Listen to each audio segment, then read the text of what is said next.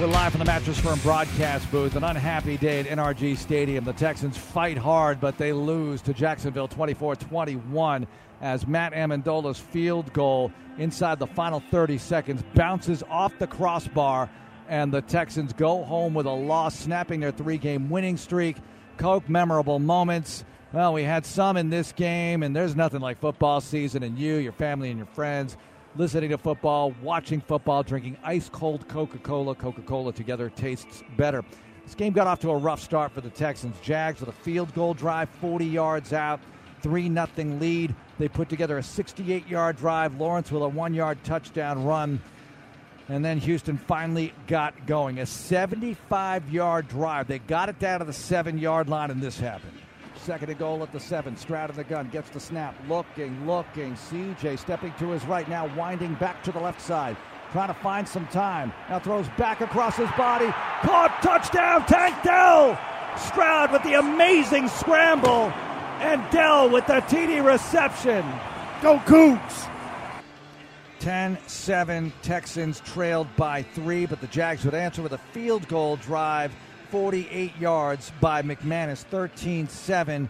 Kickers would factor big in this one. Houston is trying to line up to cut it to 3. 50-yard field goal by Amendola went wide right. Late in the half, Jags were stopped at the 1. This was incredible. They hit a big play down to the 1-yard line, and with 1 second left, lined up at the 1, trying to punch it in. But ETN was stuffed by Desmond King, just recently added back to the team, came up with that big stop, and the Texans went to the locker room with a 6-point deficit, 13-7. In the third quarter, opening drive, Derek Stingley Jr., pick number 2 of the year, third of his career. Texans had the ball at the Jags' 46-yard line, and they got it down to the 1-yard line when C.J. Stroud went to work with his legs. Third and goal at the 1. I formation, Singletary and Beck. C.J. back to pass, runs to the right side. Stroud runs across, high-stepping, touchdown C.J. Stroud. C.J. Strong. 14-13 after that Stroud run. Could they hang on? Well, the Jags answered. 75-yard drive, 8 plays.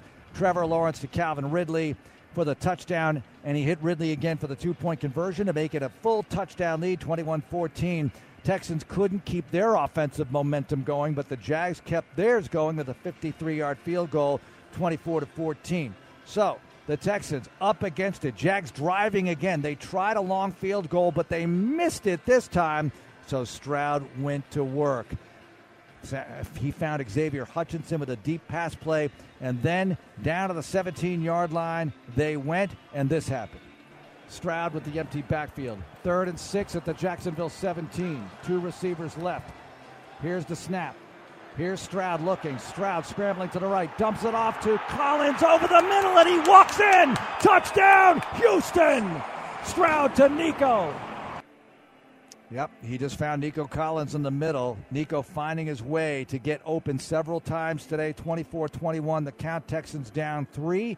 Would they be able to get the ball back? They would at their 11-yard line, and they drove, but they could not drive deep enough. Eventually got to the 40-yard line. That's all they could get. So Matt Amendola would line up for what would be a career best by far, his previous career high 49. Would he be able to eclipse it and give the Texans at least a tie? Here's what happened. John Weeks will snap. Cameron Johnston will hold. Here's the snap. Here's the spot. Here's the kick. Does it have enough? Amendola off the crossbar. No good. Oh, my goodness. He didn't make it.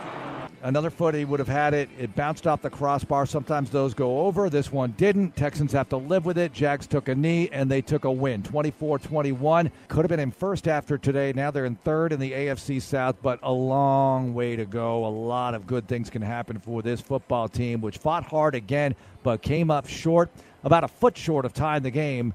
Inside 30 seconds to go, Andre. 24-21, the loss. What about the pass rush today?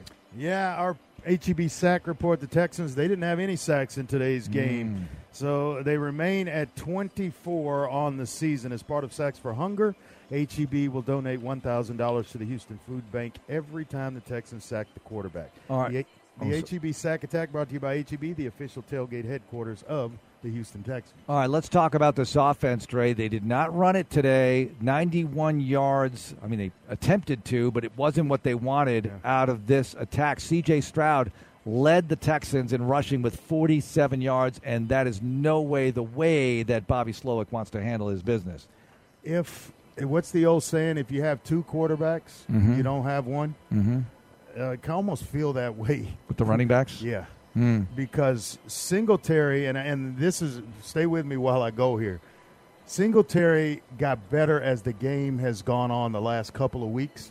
When you start taking him out, now he's not the hot player that he once was the last 2 weeks. He's having to wait for Pierce to get his turn, a punt, then come back into the game.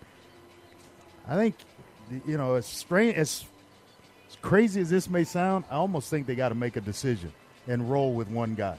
Interesting. Well, he had been as the doing primary ball carrier, and he only comes out to rest. Now, whoever they choose, I don't have a horse in that race. But I think they got to commit to one instead of trying to play both. And I thought coming in they would try to utilize both. The game they had when they had 13 carries apiece, or somewhere where it was relatively even, is how I felt today would go, and I almost felt it was forced today a little bit. What about Stroud today? The numbers look amazing. 300 yards, 304, 2 TDs, no picks, had a rushing touchdown today. Has 6 games with over 300 passing yards. That's the most in the NFL, period.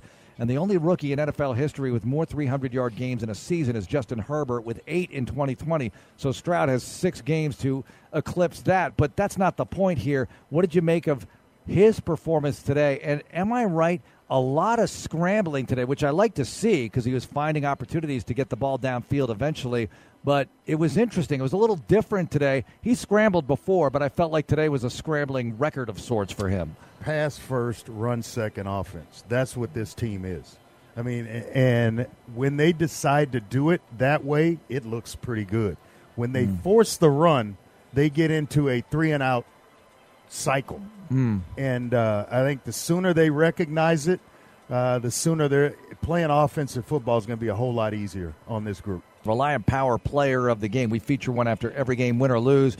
Proud to be the official energy provider of the Houston Texans. Reliant. Well, Nico Collins, 7 for 104 and a touchdown. A big day by Nico Collins indeed. And John Harris visits with him in the locker room. All right, guys, got Nico Collins, big game. Nico, take me through the touchdown pass. What happened there to get in the end zone and cut it to 3 at the fourth quarter? Yeah, man, it was just 1 through scrimmage drill. 7 got scrammed out the pocket, so at that point we just went scrimmage drill, find, the open window, and 7 did that. He found the open guy. We're doing that the whole game, finding making smart reads, smart decisions, and he diced me going across the middle, man, and got the points on the board. You guys offensively today, there were some really good moments, some ones you want to have back, I would imagine. What's kind of the biggest key in stepping back and bouncing back next week against Denver? Yeah, we lost to a good team, man. We know Jacksonville was a solid team, but I can't stop our swag, man. They can't stop our, our momentum, our mental.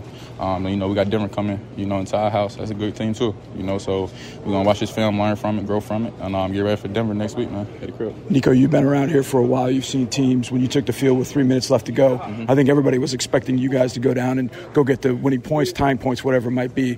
How's the mentality changed around this organization, around this team this year? Yeah, a lot, man. It's a tight game, tight lead, man. We know in this league, man, it's gonna be tight every single down, every single quarter, man. And game down to the last seconds. We got to be cleaner. First, second down. Penalties. Moving the ball, things like that. So we stay out of a situation like that, man.